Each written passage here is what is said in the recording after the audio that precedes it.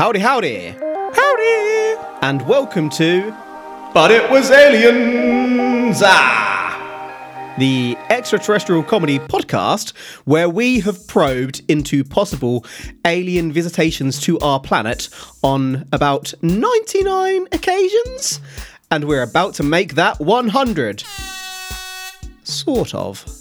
But before we get to that, I'm Kevin the Grey, and alongside me is Granville Moonwalker.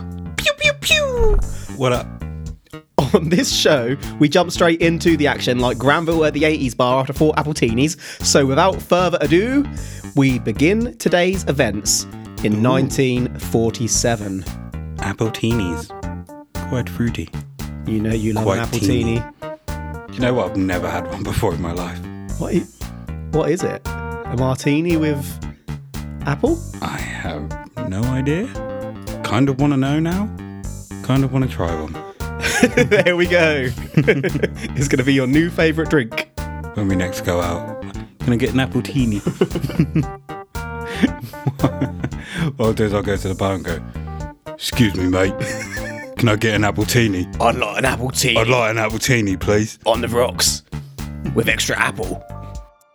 June the 27th, 1947, Harold Dahl was by the eastern shore of Washington's Maury Island collecting logs on a conservation mission.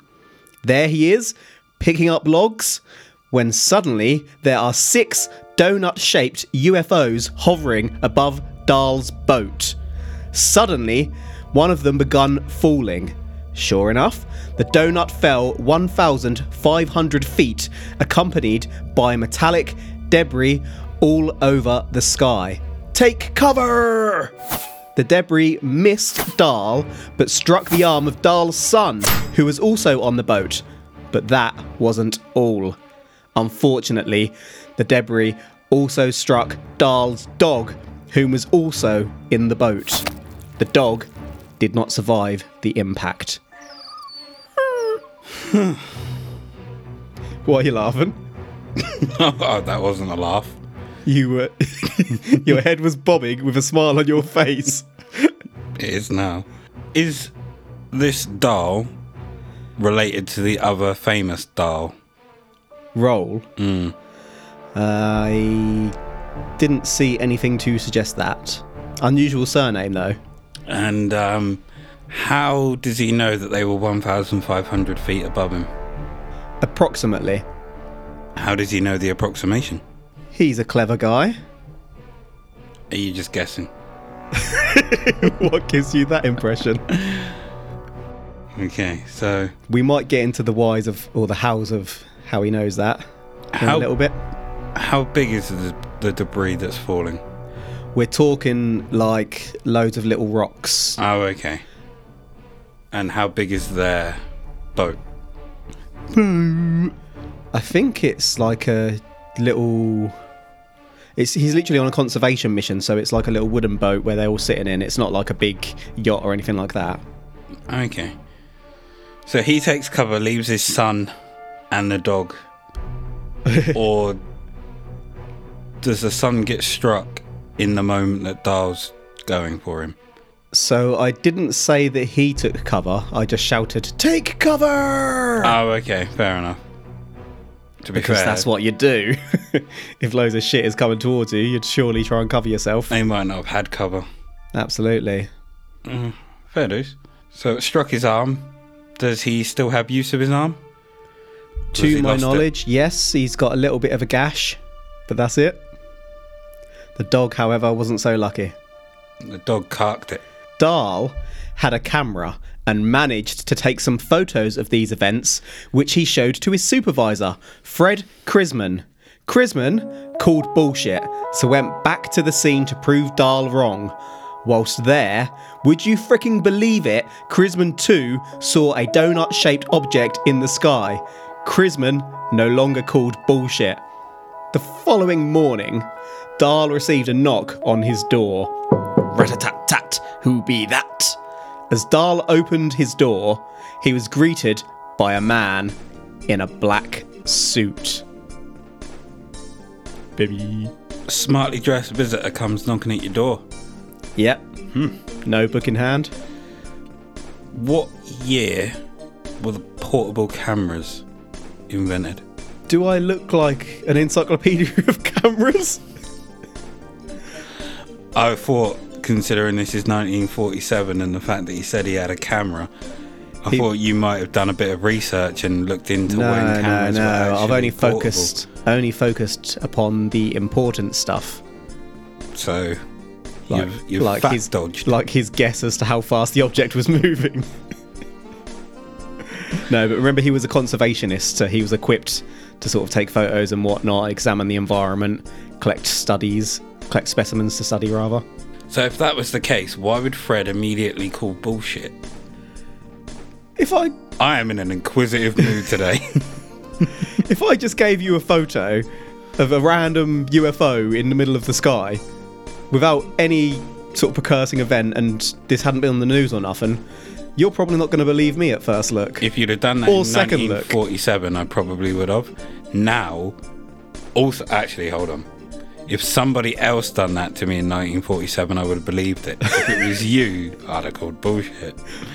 Today, I would still call bullshit. Exactly. But that's today. But you're not the skeptical one, though. Of course not. A man in a black suit arrives at his door. Absolutely. A mib. He has a fucking mib turn up. He's got a mib. Does mib sound slightly sexual to you? It does. Quite like it. How do you reckon this mib knocked the door? Tapped it gently. Just a rat-a-tap-tap?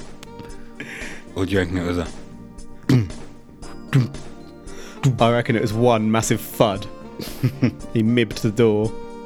Somehow, Dahl and the mysterious man end up at a local diner where the man was able to tell Dahl's story of what Dahl had seen and experienced back to Dahl, almost as if he had been there himself. The man finished the story by saying to Dahl, "What I have said is proof to you that I know a great deal more about this experience of yours than you will want to believe." This is told by author Gray Barker in his 1956 book, They Knew Too Much About Flying Saucers. Dahl was also told that bad things would happen if he discussed what he had witnessed. Bad things will happen. So, bad things would happen if he discussed what he witnessed. Mm-hmm. This mib is saying that he knows more than Dahl thinks he knows. Yeah. Well, shouldn't he already know that Dahl has told someone? Maybe he does. So is this a case of if you tell anyone else or if you tell anybody? Who knows, but let me ask you this. Empty threats by the mib so Have far. you ever met Dahl's supervisor? I've never met Dahl. Maybe they whacked them both. They mibbed them. They got mibbed. Do we have Dahl's actual account of this conversation? Because clearly he has told somebody. So this is Dahl's account as relayed to somebody who's then written it down. Okay. Do we know what happened to Dahl? Did he die of natural causes? Because if he didn't, again, empty threats by the mibs. So I don't believe that we do know what happened to Dahl. He just vanishes. Could have changed his name. Or maybe he got mibbed. Mib. The mibs were already monitoring what was going on. Mm-hmm. And probably had a couple of mibs on the scene. It just sounds funny. Perhaps, yeah. And that way they knew about this guy and what happened. Potentially, yeah. Yeah. There were mibs in hiding. So, as you've mentioned mibs, undercover mib. You may have worked it out through the above account, and also because of the episode title, that today we are covering the Men in Black. Now, obviously, me and Mooney here used to work for the MIB, but also we didn't, and don't tell anyone otherwise. But we aren't recounting our own experiences for now. Today, we are going over the most popular visits by the Men in Black. On that note, 3 days before this event, the Kenneth Arnold sighting we covered in episode 47 had taken place. If Arnold ushered in the UFO craze, as we covered, and Dahl introduced Men in Black, then in 1953, Albert K. Bender took the MIBS mainstream. Why is the word MIB so funny now? He's putting MIB out there. Sounds like a group. They are. He made the MIBS mainstream. Like they were an underground band. Now they're at the big time. They're playing at the Apollo, playing at Madison Square Garden. There's loads of subliminal messaging in their music. Letting us know where all the other UFO, like what ones were real UFO sightings and what happened to Dahl. Where ships have crash landed and where you can find some alien tech. Why they call him Bender. The real work of the MIB. The serious stuff. Barker's book covers Albert Bender too. We shall refer to this man as Bender. Bender was responsible for a magazine called Space Review. Bender was born in 1921 and worked in a factory, but was always drawn to the paranormal. In 1953, Bender reported a supernatural encounter, and his wife, Betty Rose, who he married in 1954, also reported having been visited by supernatural entities. Of course she did. She's a Betty. What's wrong with Betty's? How many Bettys have we covered? One. Excuse me? There's been about 4, maybe 5. Name more than one. There was Barney and Betty. One. Then there was the other Betty. Still one. There was Betty Thingy and that Betty. But yeah, we're not Betty here. and Betty else. Betty else. Betty's mate. But we aren't here to cover Bender's whole life story today. Bender founded the International Flying Saucer Bureau in 1952, the very first major civilian UFO club. It was a success to begin with, accompanied by his Space Review magazine in 1953, but the closure came suddenly in 1953. Why?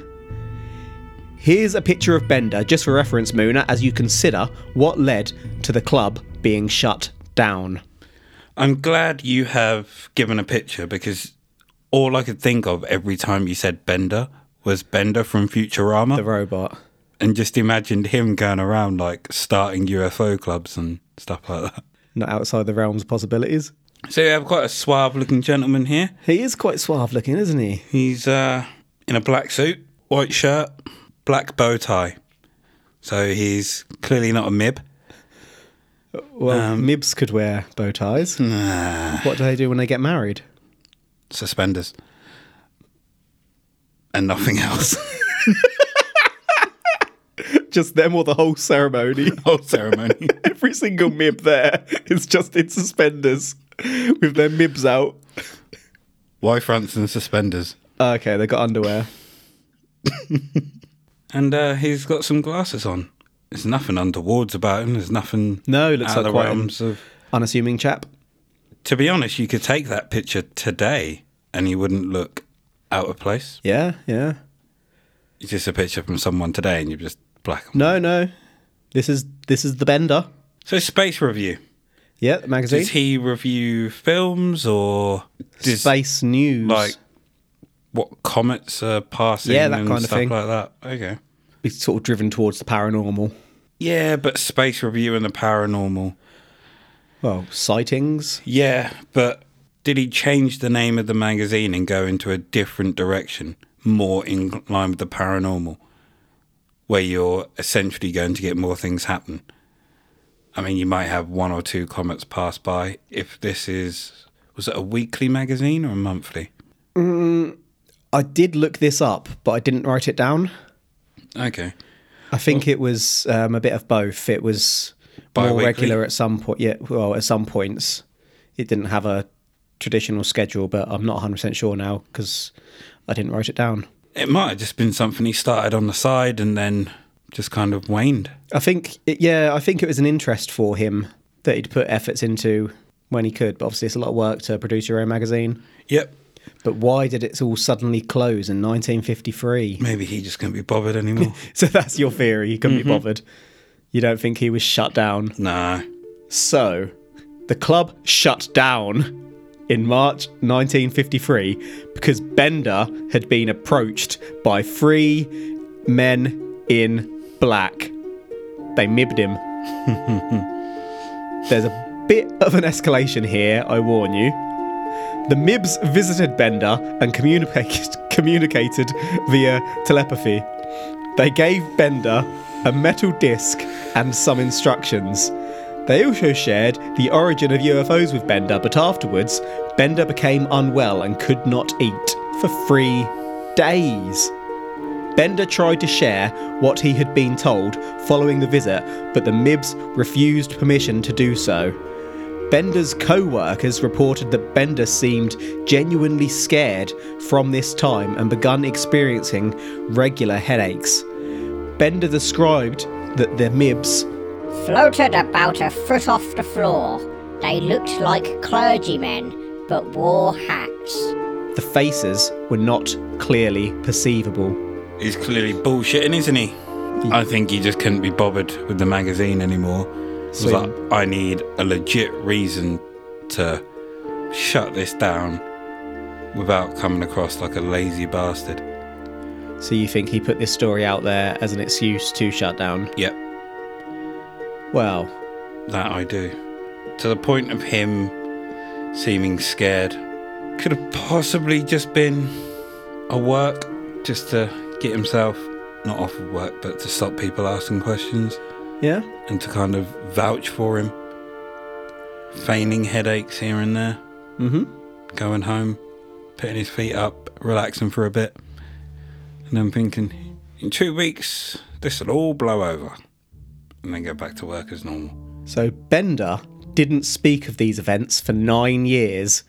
People didn't know why he became so scared and shut down. I think Space Review, meanwhile, shut down in 1954. Bender would later speculate that the men were from a different planet as they told him that their human form was an illusion. The Mib would capture humans and use their bodies as disguises. So, what would happen to the humans that they captured? So would they kill them and then use their bodies, or just take over them? Take over. And if that's the case, what happens to their consciousness? Well, what do you think happens to it? I'm asking the question. Yeah. I'm asking you to answer your question. I think if that does happen, then the consciousness is probably pushed to the back, so to sleep, so they're kind of like in a coma, but not a waking coma. I think that's probably more likely than killing them and taking their bodies, because bodies are going to start showing up, aren't they? That's true. So what happened after the 9 years for him to suddenly talk about it? Don't know. He just suddenly came out with it. Maybe he stopped feeling quite so scared that he was being watched. I reckon it got to the point where he just said, fuck it. I'm going to get this bullshit story out there. You ain't keeping me quiet. I'm only saying that because I said he made it up before. But no, I reckon if this did happen, and he was legit scared for 9 years, I think after the 9 years he may have just thought, fuck living like this. Whatever happens, happens. He snapped. And then he realised that hit his limit. The Mibs are full of empty threats. Unless he disappeared after. So he disappeared after. That was Bender. Now, let's move forward. Wait. Disappeared. Gone. He didn't disappear. Last we heard of him. That's not the last we heard of him. It's the last we heard of him. That's the last that you've written of him. Remember, this was the 50s. It wasn't like 2020 where you could track him on the internet. Ah, that's true. Just trace goes cold. Ah, okay. He might have plotted his escape then. He might have thought, right, do you know what? Fuck these Mibs. I'm going to plot. Maybe he spent 9 years burrowing out of his house like an underground tunnel He Shawshank Redemption Yeah. himself. to somewhere else. He grew a beard. Like, 9 years of beard. so he couldn't be He spotted. grew a bearded house. He put that news out there, and then into the bunker he went, crawled through, popped up in Bolivia or somewhere. He is now free. There are the bones of Bender somewhere in Bolivia. All right, let's move forward to 1964. Jim Templeton, a fireman in Cumbria, England, was on Burr Marsh taking a photograph of his daughter. Jim's wife was there too and was dressed in blue. Blue. Jim took 3 photos and 2 were fine, but what came out in the second photo of the set is still talked about today. This image is known as the Solway Firth or Cumberland Spaceman. I have this photo for you now, if you'd like to have a little look at this. Before I take a look, Yep. that paragraph that you just read Yes. rings a bell. Like, I may have seen or read about this years ago. This is an incredibly famous photo. So let's have it. Yes, I do remember seeing this. Yep. I think I read like how it was, not how it was created or what it might have been in the background as well. Okay, well, we're going to cover that in a minute, but please go ahead with your theories. I mean, it clearly looks like there's a man in the background. Yeah, a little bit Master Chiefy. Yeah, like a pretty much a white suit with a space helmet on. Yep. The only problem that I have with this is that if that's a space helmet, his neck has been broken and is facing the complete wrong Facing way. backwards, because the arm is one Yep. way and the head appears to be facing the other. But then maybe this is a spaceman or a space person from another planet who has an Space owl owl. neck. Yeah, exactly where I was going. Space owl. So you have an explanation for this photo? I can't remember it, but I definitely remember seeing that picture before. And then there might have been a theory as to what it was, but I Okay. can't remember if it was a complete explanation or a theory. Okay, I'll cover that in a little bit. But what happened next? After taking the photo to the police, bad move by the way, don't take it to the authorities, take it to us. We will help you. /sell it. Will help. Anyhow, the Cumberland News picked it up and it was around the world pretty much instantly. Templeton was then visited by 2 men who said they came from the government, but they wouldn't show him their ID, saying they were only identified by number. The men went with Templeton to where the photo was taken, and when he explained that he hadn't seen the figure in the photo, the men got real pissed off and drove away, leaving Templeton stranded. Templeton, who's since passed away, did not believe that these men were MIBs. The daughter, Elizabeth, doesn't remember much but doesn't rule out that it was an alien in the photo. I'm surprised you didn't comment on her hair in that photo, because it's a proper bowl cut. Looks like Lego hair. Yeah.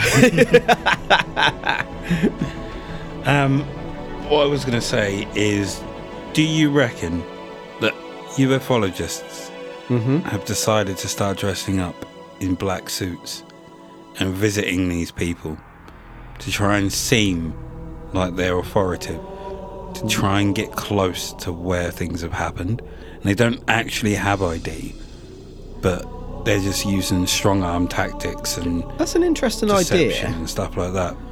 I don't know about strong arm tactics. They might be trying. I mean, say there's lots of UFO groups out there, sort of community ones, who just go to investigate sightings and whatnot. Maybe they dress in suits because lots of people do, and they turn up asking questions and people jump to conclusions about who they are. quite Have you got any ID? No. You're an MIB! And, yeah, like you said, they just go off numbers. But then maybe some literally dress as MIBs to get that notoriety. Like all the MIBs visited me, which means that it kind of legitimizes the incident a bit more. Yeah, I hear you. Moving on to 1967, let me introduce you to Robert Richardson. Robert was driving at night, and as he approached a bend in the road, he noticed an object in front of him. Richardson slammed on the brakes, but as the tyres screeched, Richardson crashed into the object. The object disappeared. The police turned up, but could only find Richardson's skid marks. The ones on the road or the ones in his pants? Not clear. Possibly both. So he crashes into the object. Is there damage to his car? Reportedly, yes. Do you have the report? So I've got a little bit more that we are going to cover momentarily. Okay. Any blood at the scene? Nope. Is it quite possible that he just crashed into something that was much bigger than his vehicle and then that vehicle just drove off? Possible. Something much bigger like a craft. No, just something much bigger like a lorry. Every single one of these little stories we've covered so far, you've been like, well, that's bullshit. Is it possible that this happened? Is it possible that that happened instead? Is it not my job to do that? No, because you say that's me. Okay. From this point on, I'm fully in.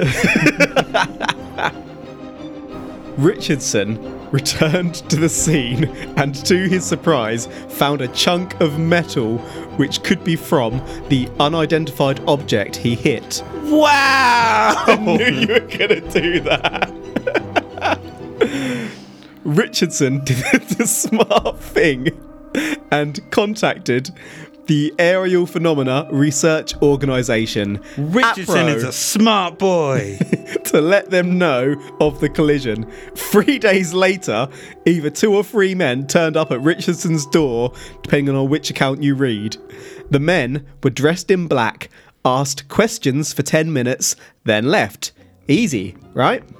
A week later, another 2 men in black turned up to visit Richardson. These men demanded the metal lump. Richardson said that it had been sent off for analysis, to which the men threatened Richardson's wife, saying, If you want your wife to stay as pretty as she is, then you'd better get the metal back. Richardson gave them the metal. That's not a nice thing to do from these MIBs. He should have given them the wife, kept the evidence. And he gave him the metal. Yeah. Okay, fuck this charade. Whoa! What? I thought he didn't have the metal. What, because he told them at first? Yeah. Well, he's lying to He them was because he wanted to clearly keep lying. it, yeah. And they called bullshit on him. They were like, let's use these strong arm tactics. And they threatened his wife. Yeah, pretty much. See your pretty little wife over there? Yeah. We're going to mibber. Didn't even say anything. I reckon they don't even said that line. They just went, See your pretty little see your wife. pretty little wife over there? And he just gave him a head nod. He was like, He's like, you can have the metal. I'll get it. I'd ask what they wanted to do with them, what they wanted the metal for. Mm-hmm. And then Could have called the police. I'd be like, how much do you want for it? See my pretty little wife there? And give her a head nod. She comes out with a baseball bat, kneecaps him.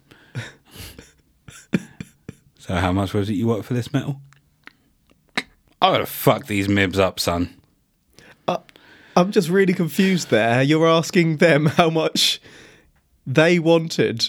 How much they wanted So, for like, the you're metal. trying to pay them for the metal that you've No. already got. No, they're gonna pay me for the metal. How much is it worth to them is what I meant.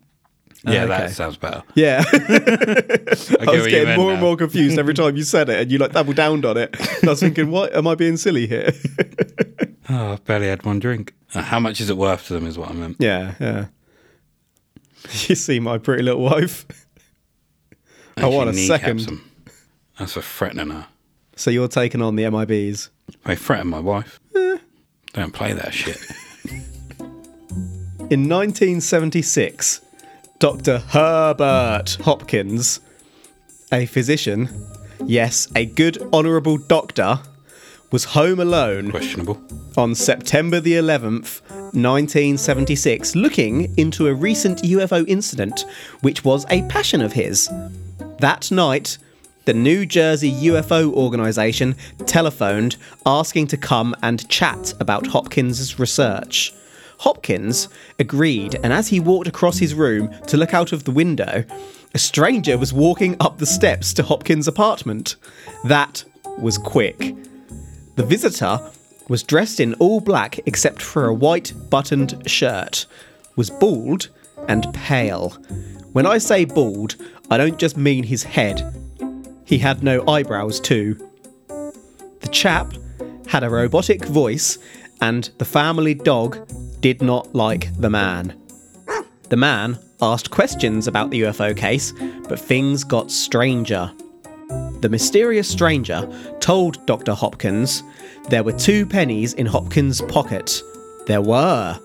The man asked Dr. Hopkins to take one of the pennies and to stare at the penny he was holding.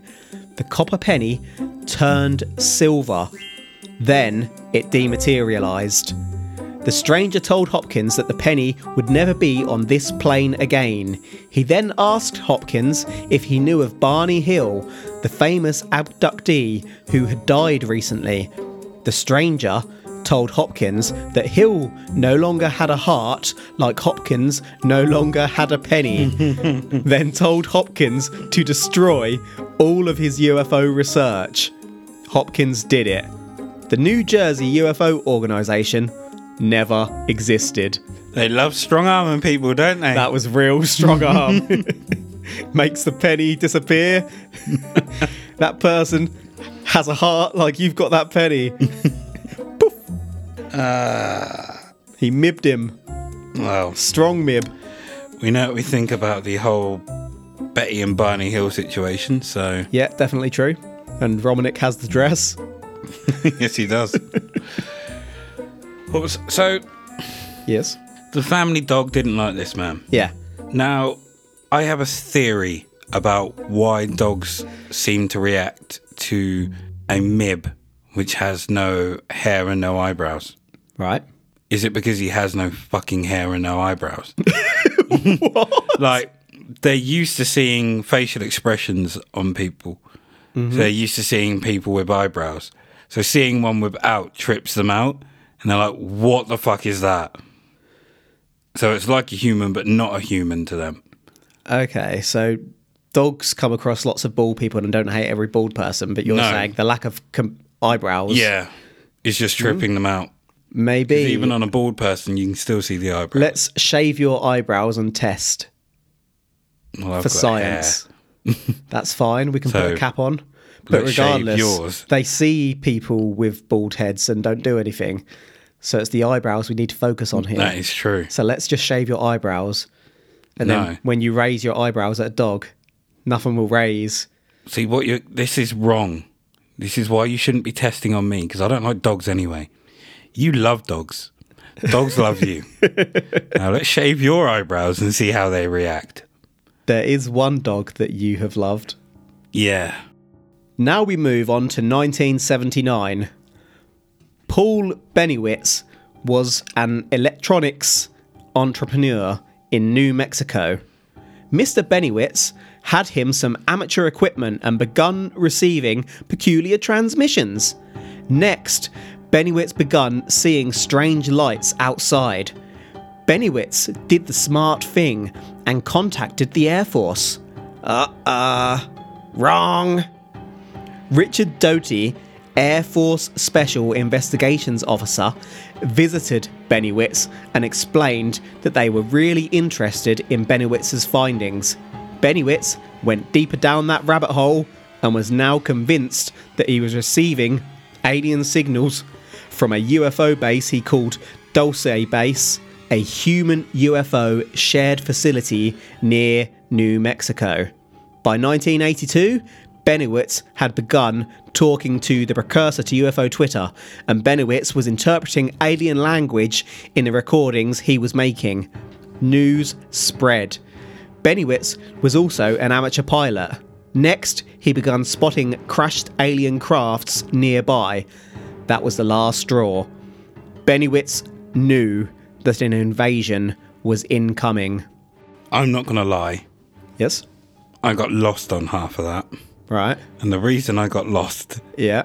is every time you said Bennywitz, Yeah. I kept thinking Lemmy Winks.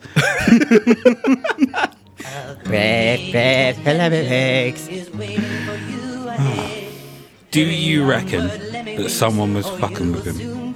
Like, someone had bought some equipment and was just sat over the road in their flat, just What would make you trying say stuff. such a thing? Because it's something we would do.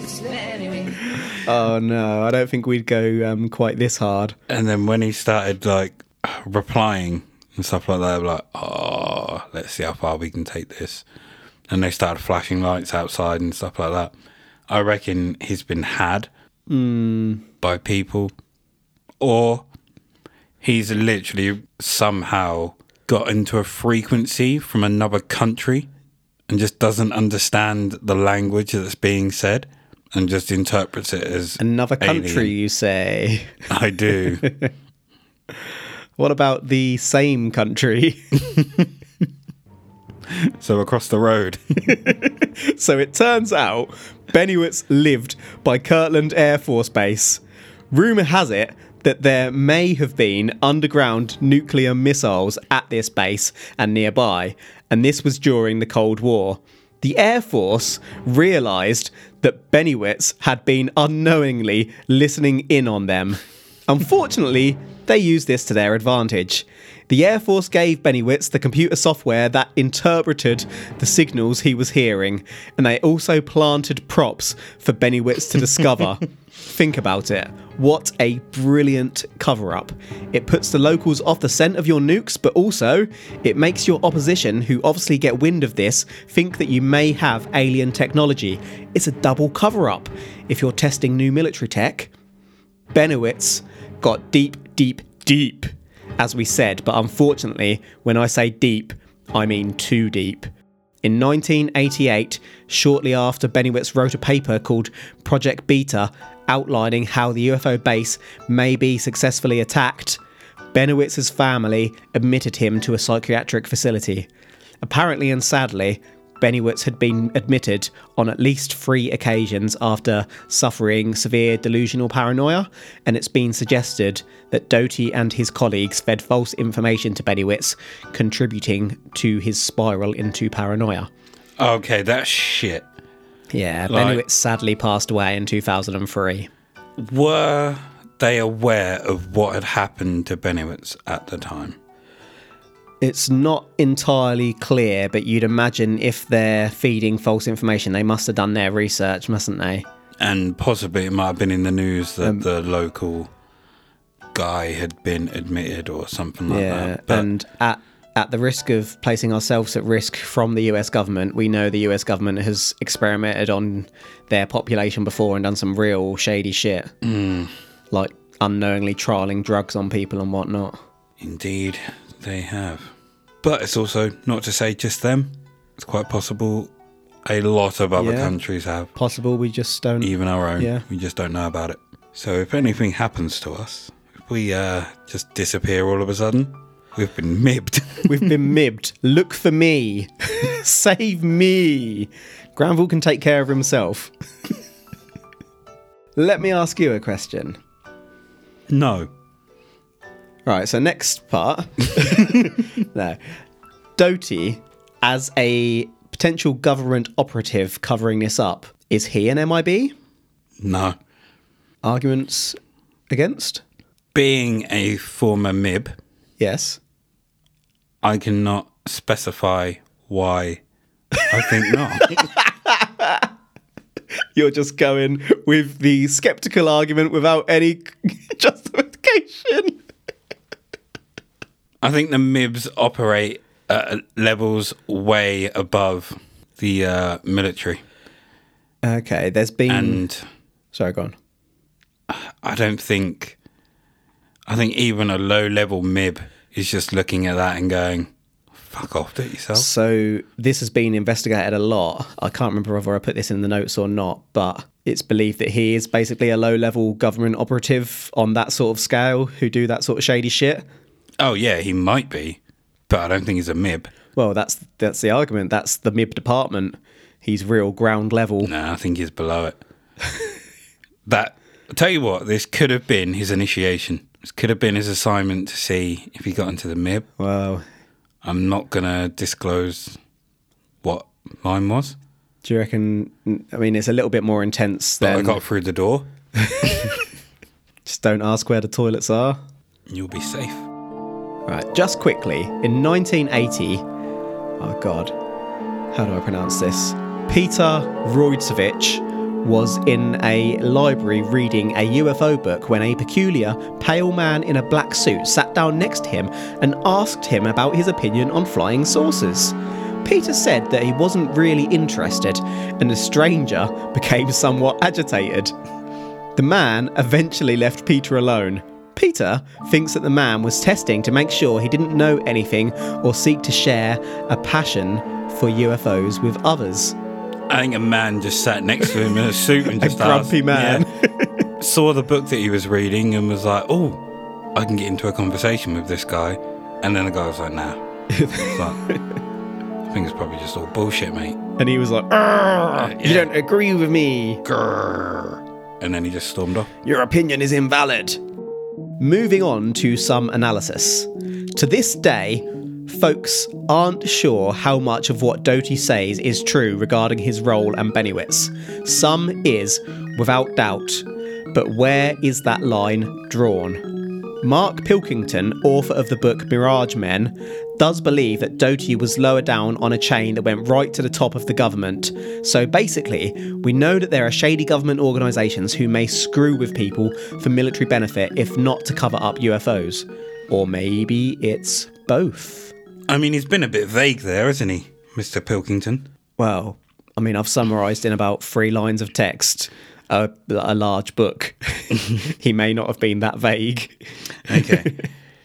You've made Mr. Pilkington seem rather vague. I may have unrepresented his views there. By saying does believe that he was lower down on a chain that went right to the top of the government. Yeah. That's a fair summary, I feel. You could work, essentially... If you work at the post office, are you low down on a chain that goes right to the top of the government? Yes, you are. You could be a postie. You could work at the DVLA and be like low down on the chain. Mm-hmm. You could be a cleaner at these places. Oh, and you'd be low down. I'm not sure about that one, because do they have their own cleaners or do they hire contractors to clean? In my experience of government buildings, it's usually external agencies that do that bit. Sorry, cleaners. How did you know that was the type of cleaner I was talking about? What type of cleaner are you talking about? That type of cleaner. Because essentially, wouldn't they be freelance? But when you're working, you're on that government chain. You might be low down. The government don't give a shit about you. They soon probably will if you're doing shit like that, though. True. Unfortunately, looking at the first case we covered, Dahl and his supervisor, Chrisman, later admitted that the 1946 story was a hoax. A 1949 government report stated that Dahl and Chrisman reached out to a Chicago magazine to sell their story. The editor contacted Kenneth Arnold, hoping Arnold could support the claims following his sighting. Arnold is said to have summoned 2 officers of Army A2 intelligence to aid in the investigation of Dahl and Chrisman's claim. The 2 officers visited, and after leaving in their B-25 plane the following day, the plane caught fire and crashed. Both officers passed away. R.I.P. I've read the government report outlining this, and it's widely available online. Common perception is that the plane was shot down due to the 2 officers having in their possession some of the alien debris. Unfortunately, the report outlined the following, and I quote, Later, under questioning, Chrisman and Dahl broke and admitted that the fragments they had produced were really unusual rock formations found on Maury Island. The officers did not have debris, and the crash was due to a genuine fire. So the incident was faked, but was the crash really an accident? Now, Yes? was it really fake? Was it really a hoax? Did they actually have stuff and they're using the line that they faked it to get away with having the That would be a good cover-up, wouldn't it? stuff? Definite fake story. Fragments. Tragic accident. If you were going to cover that up, I can't think of a better way to do so. No. Whereas before, I thought it was a hoax and just bullshit. This has kind of swayed me back in the other direction. Because that's exactly what you would do. I love this. I tell you it's real, and you're like, it's bullshit, it's fake. I tell you it's fake, and you're like, it's real. I can't remember what Kenneth Arnold's real job was. Pilot? But this motherfucker's got some sway. Well, he was really reputable, wasn't he? He was, but still, if he just goes, yeah, excuse me, can I just take 2 army investigators just to go and sort out this? And then just like, here you go. Oh, he took it mainstream, baby. The plot thickens further. Ray Palmer, the Chicago Magazine editor who Dahl reported his story to, connected some dots between this imaginary man who visited Dahl and 3 men who visited Albert K. Bender in 1953. Bender later wrote his own 1962 book called Flying Saucers and the 3 Men. This may have contributed towards the popular images of Men in Black. Bender's account itself has its detractors. Firstly, there's no proof, but of course, there wouldn't be. MIBs are careful. A more worrying factor is that Bender's magazine was actually losing money. This could just be an excuse to wrap it up with publicity for future endeavours. Bender would also go on to write a book on the accounts, as I say, theorising as to whether his visitors were actually aliens. Profit! What you're seeing here, though, is a trend. With each account, for a while, the abilities get more and more. The appearance goes from Men in Black suits to hairless floating folk. I think those ones can be ruled out. The accounts we need to listen to are the more human ones. The bastards.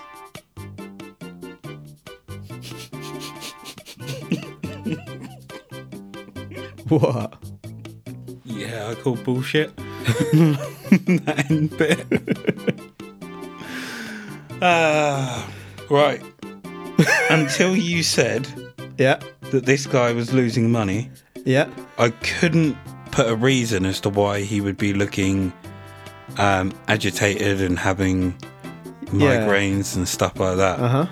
If he's losing money, Stressful. Yeah. not only stressful, did he borrow that money? Is he losing his house? Good through question. It? Did he go to a loan shark? Did they say that they were going to take his kneecaps if he didn't pay the money?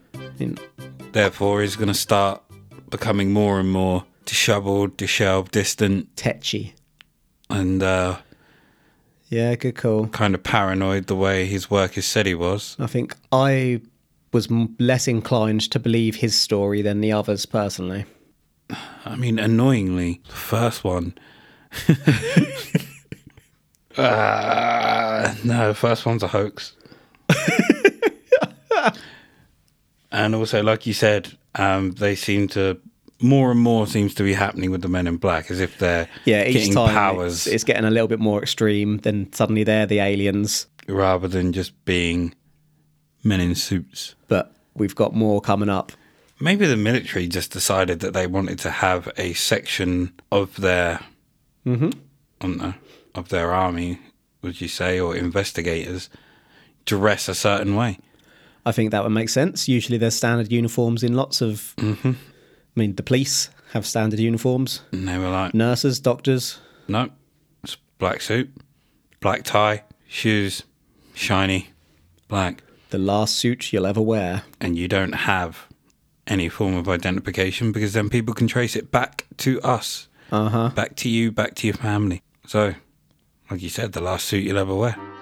Looking at the other cases for falsities, Templeton's Cumberland spaceman photo is theorised to be overexposed. It's said that maybe it's his wife in the second photo, and the overexposure turned her dress from blue to white. I'm genuinely not sure if that explains why the daughter looks fine, but it's the only explanation out there, though it may explain her shirt. With the camera used, apparently you'd only see about 70% of the shot in the viewfinder, which is why Templeton wouldn't have seen his wife in the shot when taking it. Robert Richardson, it's a short case repeated a lot with little details changing. It isn't really possible to verify any of it. Herbert Hopkins, meanwhile, as we said, it's suspicious that Hopkins told his story at all, and Hopkins was a known UFO fanatic, I guess.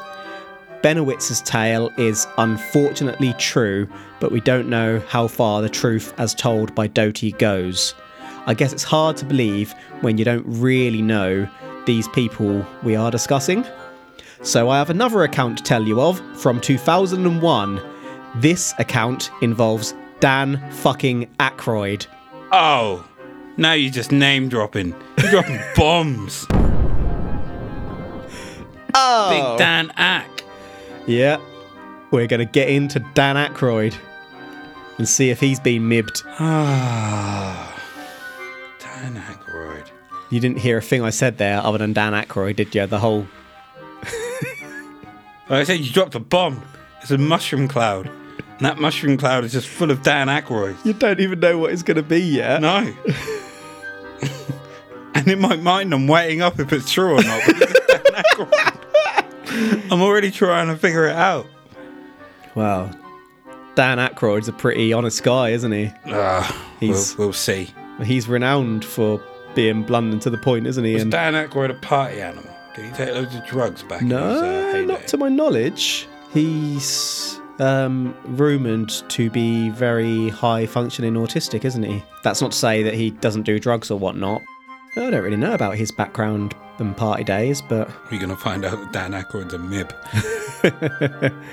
In 2001, Dan Aykroyd was making a UFO show called Out There for Sci-Fi and had two ufologists guests for an episode with him. I'll let Dan Aykroyd tell you about this one himself. Hello, Dan, buddy. Take it away. I was outside, and Britney Spears called me because she wanted me to appear on Saturday Night Live with her. And so I was outside having a cigarette. The phone rang. Oh, Britney, how you doing? Oh, sure, of course I will. I turned away like this. I turned back, and there was a black Ford across the road, a black Ford sedan. And I was trying to look at the plate, and the plate seemed kind of like fuzzy, and I was, definitely a police car. And two guys were there, and a big, big, tall guy got out of the back seat. And he stood in the street on 42nd Street it was. We were at 42nd Street and 8th Avenue. And he looked right at me. And literally, I was on the phone. Hey, oh, sure, of course I'd love the show. Saw the Ford, went back like this, turned back like a half second later, and it was gone. And that car did not go past me. It did not make a U-turn because I would have seen 42nd Street. I would have seen that thing take a U-turn and go away. That car vanished. That car was a cloaked vehicle of some type. And whether this was like a warning to me, because the guy got out of the back seat, gave me a real dirty look. That car vanished. I know what I saw. And, it was just this fast. It was, oh, hi, Brittany, sure. Oh, of course, I'd love to. Guy gives me a dirty look. Oh, well, sure. Car gone. That's what happened. And then 2 hours later, we were told we were not to continue taping, and the show was canceled, and none of them would air. I don't know. I don't know. Was that an MIB experience? Black helicopters, military abductions that happen. Sometimes people are taken and they talk about then being visited by, military personnel and debriefed about their abduction. Was it a technology associated with some of these beings that are visiting that wanted to warn me off, or that wanted to give me verification that I was on the right track? I don't know. But I do know I did turn back a second later, and it takes so long for an automobile accelerating from 0 to 40 miles an hour to reach the corner of 8th Avenue and 42nd Street going past me, and then pulling a U-turn and going out towards Times Square. I would have seen that car. And I looked around, I was looking for that thing, it was gone. So, I don't know. The tapes exist. I have them. We're going to try to repackage them. We might put them out on DVD. Pretty serious about it, isn't he? He is. He knows what he saw. I've got a few questions. Right. He says that he was on the phone. He quickly turns back, sees the truck there. Yeah. Peripheral vision, yeah. Turns back, Yeah. but he's staring up at this point. He sees them get out, and he sees them stare him down. And then he turns back, and then turns back again, and they're gone. Mm-hmm. The question is, how big is his dick? Why did it take them so long to get out of the vehicle, didn't take them that long to disappear? Because he thinks they might have had some sort of cloaking device or slipped into another space-time. He's not sure. He just knows what he saw. Do you know what I think? Help the man out. Do you know what I think? What do you think? What year was this? 2001? 2001. I think they were testing a electronic car. A fucking hybrid, silent, those horrible silent remember this is 42nd Street. It's a real busy street. bastards. Right. And they parked up, and they looked at him, and they fucked off. I think that was done by the company that's doing whatever show this was. And that was all just a thing to, like, I don't know, hype up the show, something like that. But then the show was cancelled straight after. It was. But shows get cancelled. Okay, I'm going to come back to that point in a second. I think that was done beforehand. It was done just to give a little bit more legitimacy to what Mr. Aykroyd's saying. And then, like we said, shows get cancelled. Maybe they ran the pilot to the target audience and they didn't like it and they were like, yeah, we're not wasting the rest of the money on this show. Canned it. Or that happened after and then he was like, maybe we're going to put this out and package it and put it out on DVD. Maybe that's where they're trying to get the money from. Right. Slightly off topic. Dan Aykroyd's actually seen 4 UFOs in his time too. But on topic, the official word is that this show was cancelled and never aired due to creative differences, but they'd made 26 episodes. 26. Surely you'd know by then if there were differences and air at least a season. 26. That's more than a bloody season's worth, surely. It is. But maybe the differences were between the production company and the station that were going to air it. Well, who gives a shit? They could have released them straight to DVD. They've made 26 of them. Production company's cool if the station doesn't agree with it. Do we know that they haven't? They hadn't at the time I researched it. Under the rug. Whoosh, never to be seen again. After that bombshell, I have one more to present to you, and I've saved this until last, firstly because it happened in 2008, and secondly because this one has legitimate evidence. Shane Savar, manager of a hotel in Niagara Falls, and a security guard witnessed a UFO. The two reported the sighting, and the Aerial Phenomenon Investigations team were going to investigate. However, 2 gentlemen turned up instead. These 2 gentlemen identified themselves as members of the government and were looking for Savar and the security guard, who weren't in at that moment. These men were tall, wore black suits and black hats, and, more disturbingly, the men had no eyebrows or eyelashes. Again. So they can't be distinguished. Good idea. More disturbingly still, both men had identical faces. So they can't be distinguished. Apparently, they pestered staff for hours for info, asking questions and refusing to leave. Again, it could just be 2 people in black suits. With no eyebrows, no eyelashes. Also, that leaves no DNA potentially from hair. That is true. No hair follicles, unless a nostril hair gets out. All they got to do is not touch anything and not sweat on anything. And they're good. And they're clear. Identical faces, could be twins. or could just have similar facial structures. Maybe they're bred like stormtroopers. Or cloned, I guess is the right term, but all look the same, cut all the hair off.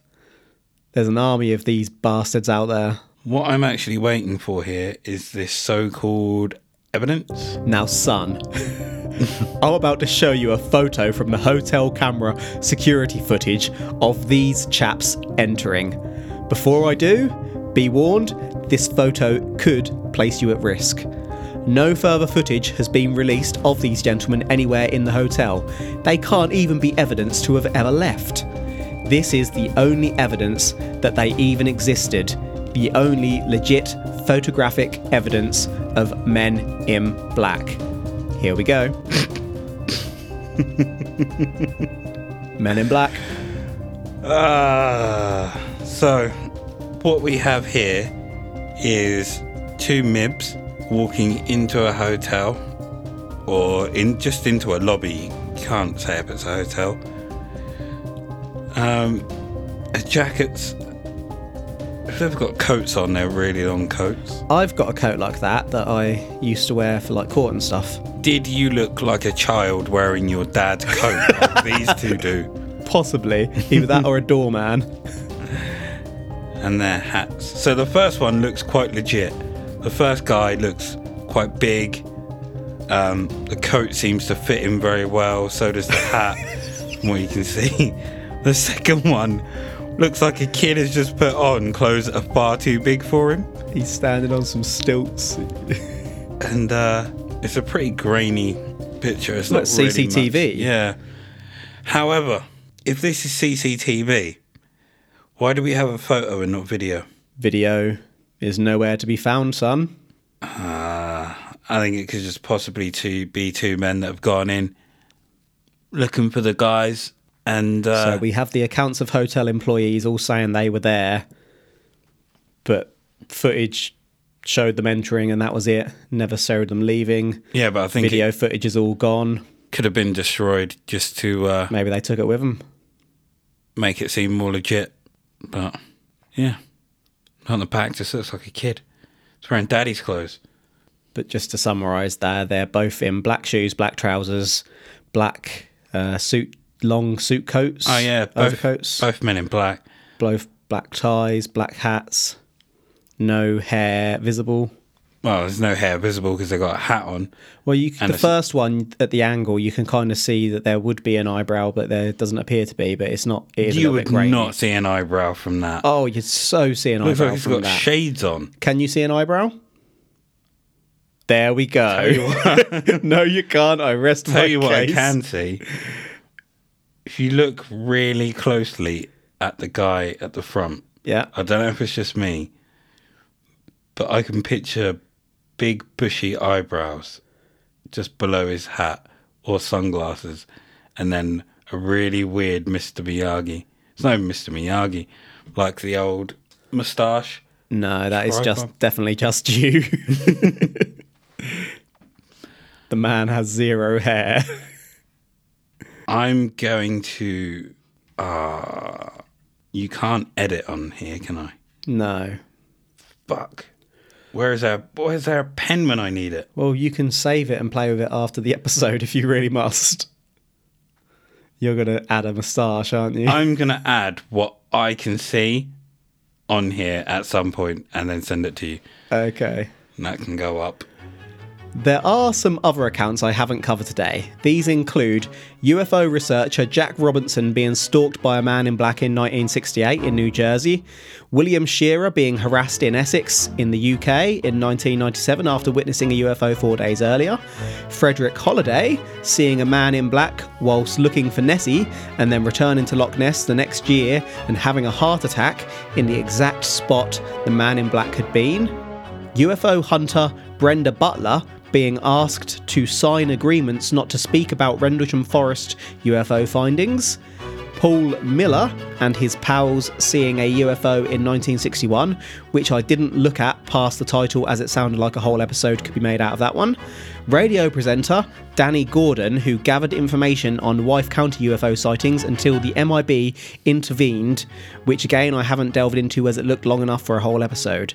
There are lots of cases. I've brought you a mixture of the most well-known and the most credible, excluding those last two, which we may cover more deeply in the future. We are nearly ready to summarise. Damn, son, this has been a long episode. Yep. We're going deep.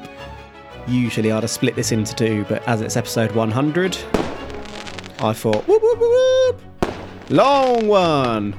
Do you know what we haven't heard about in any of these cases? Will Smith. Although, to be honest, no one's going to know. Right. If they were neuralised. But they wouldn't know. Therefore, we wouldn't hear about it. That's a very good point. That sounds like evidence to me. No one mentioned being neuralised, so they've clearly been neuralised. The lot of them. I totally forgot where I was going. Other than that. What I would like to say is these MIBs like to use strong arm tactics. Indeed. That's been quite well established through this. Are they classing themselves as the strong arm of the law? The strong arm of the law above the law. Now, being former MIBs, there is a lot we cannot say. Indeed. We can't talk about which one of these are genuine. But they're all genuine. I think a lot of these are simply another branch of the government whose uniform happens to be a black suit. It allows them to blend in more. And allows them out. That to me is what the MIBs would be, because they're a branch of the government at the top end or above the government in a sense that the rest of the departments don't know about. So that's exactly what it would be. No, I'm saying this is not MIBs. This is another form of the government who are trying to kind of come across as MIBs. So they don't know about the MIBs above them? I think these are just investigators who just happen to wear black suits and they don't take ID because people like clandestine operations. Do you think the MIBs would be more likely to not take ID or to pose as other services? To not take ID. But surely that would raise more suspicions, would it not? No. Well, to be fair, the MIBs can do whatever the fuck they want because they'll just neuralise them. I mean, I was so close to getting mine. So close. You get kicked out on the first day. You're still so close. So close. Alright, I've tried to present this case in chronological order today. We started with Dahl's sighting of 6 donuts on a boat in June 1947. Dahl was visited by a man in black. Kenneth Arnold had a couple of officers investigate, and they unfortunately died in a plane crash, which started rumours when actually Dahl and his supervisor had admitted that it was all a hoax. Allegedly. We then looked at Bender. Bender was responsible for the Space Review magazine until the MIB shut him down. The magazine was losing money, and this could have been a money-making scheme. We covered Jim Templeton's Cumberland Spaceman photo from 1964, which may be his wife. In 1967, Richardson crashed his car into a UFO and recovered some metal, but the MIB threatened his wife and took the evidence. Not enough info out there on that one to verify. Dr. Herbert Hopkins was researching UFOs in 1976 when a non-existent UFO organisation asked to visit him. Then we heard the sad tale of Benowitz from 1979, who was sadly manipulated by secretive agencies and ultimately suffered a breakdown. We know this one is at least partially true. We skimmed over Peter Roitovich, who in 1980 was confronted by a weird man in a library about UFOs and got angry. After a bit of analysis, we heard from one-day friend of the show, Dan Aykroyd, who in 2001 had his Out There show cancelled following an MIB sighting despite having filmed 26 damn episodes. We mentioned some other cases, but we basically closed on the Niagara Falls Hotel MIB visit with photographic evidence. Do you want to go over anything, good sir? I'm trying to think of another show that has had a lot of episodes done and got cancelled. Cancelled before they've been released. See, I can think of shows that have had pilot episodes and then got cancelled, or shows that have had like one season and got cancelled or whatever, but never one that's been ready to go, has filmed that many episodes and then the plug's been pulled when it's all done. Do you reckon it's been pulled because they got too close to some actual military secrets? I mean, the two options to me are it got pulled because it got on top of something that they didn't want out there, or it was utter trash. But Dan Aykroyd rarely makes trash. I mean, I can't remember everything Dan that Aykroyd. Aykroyd has done, but Ghostbusters, that's all you need to remember. The man has a lifetime pass. I mean, it could have just been a shit show. But even then, you still release it to make money, wouldn't you? Just because something's shit doesn't mean it doesn't Would get it? released. And Aykroyd didn't think it was shit, obviously. Yeah, but it all depends on how much the company behind it has to pay to get it out on TV. They'd already paid all the money to get it made. That's the Yeah. expensive bit. Then the TV stations pick it up and show it. But then what if no TV stations wanted it? I mean, some TV station out there. There's definitely a station that would have wanted it. Maybe the Dave would have had that if nothing else. What if the creative differences were that not Aykroyd per se, but those that were also producing the show or whatever wanted it to be on certain networks at certain times and stuff like that, but none of them wanted it, and the only ones that would have taken it would have been like your what do they call the free cable, like cable access or whatever it is in America, or like Dave over here. But although, to be fair, Dave does have some good shows. So like Quest over here. Or TCM movies. One after they've paid- day, our podcast is going to be animated by some random person and it'll end up on a channel like that. I really hope so. I bloody hope so. But yeah, it's not really, I don't know what the creative differences were, but to me, that's incredibly bizarre, completely aside from whether I think this one is true or not. I just find that bit really bizarre. So, are you saying that it was aliens? No. Whoa. Right, I guess the question is actually, are you saying that the MIB exist? Yes. So, MIBs. yeah, I believe that the MIBs exist. and they mib the shit out of stuff. And I know for a fact the MIBs exist. Being a former MIB. We've done some mibbing in our time. However, We've mibbed together. do I believe that these specific cases were MIB? Some of them. I don't believe a single one of these cases You've changed your mind on the... were MIB. And absolute... trying to think of a strong word. Whoever... Doty. Yep. And whoever got the Benowitz, whoever contributed to him being put into a psych ward, absolute Bumholes. knobs. Absolutely. At that point, it's really, I was about to say, you can't blame his family.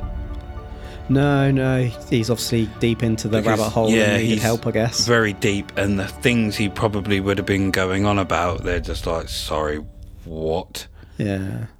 And especially if he thought there was a incoming war and stuff like that, the people that were fucking with him and feeding him false info, absolute Yeah. jockeys. Yeah. See, I think I agree with you on that, but I think we have a difference of opinion in what the MIB are, because to me, that's exactly the kind of things that the MIB are doing, covering up the real stuff and feeding false stuff. On that note... So you're saying well, we've both said the MIB are real. Yeah. I just don't think these I'm cases not are saying that it was MIB, but it was MIB. It was MIB, It yo! was MIB. We're MIB'd out. We're going to MIB. This file Obviously, we know that it's true because we did yet didn't work at MIB headquarters for several 0 years. But this one, to me, is very interesting. I think that some unlikely accounts have been passed on and exaggerated, and over time the Men in Black have become the aliens themselves in accounts. But hiding within that, I do also think there are secretive government agencies, and we know from Doty's account that these agencies do exist to protect government secrets. So are the Men in Black aliens? No. Do the Men in Black exist in all but name? Hell yeah! I do believe, I feel like I actually know that these services exist.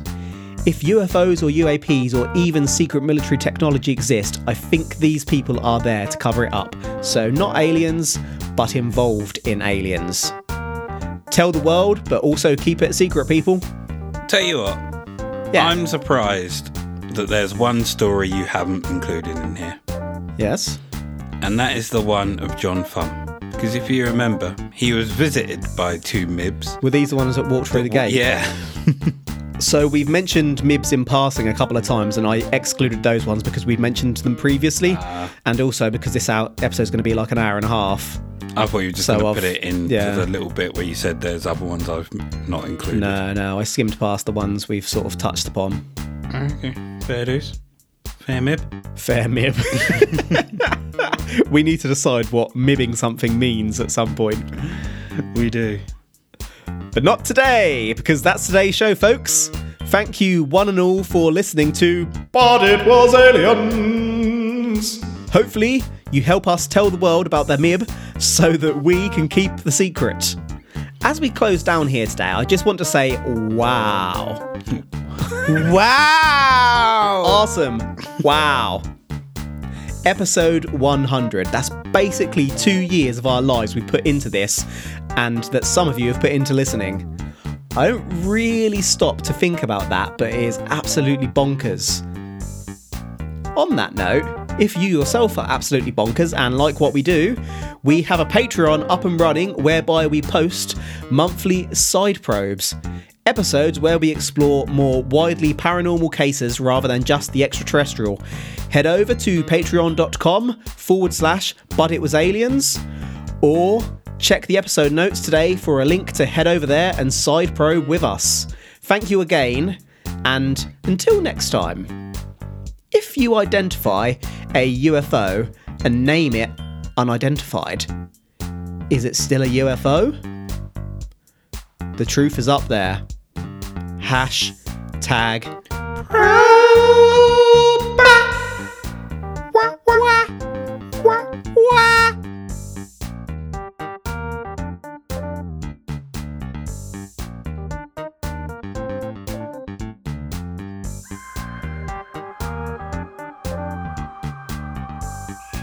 $100 wax.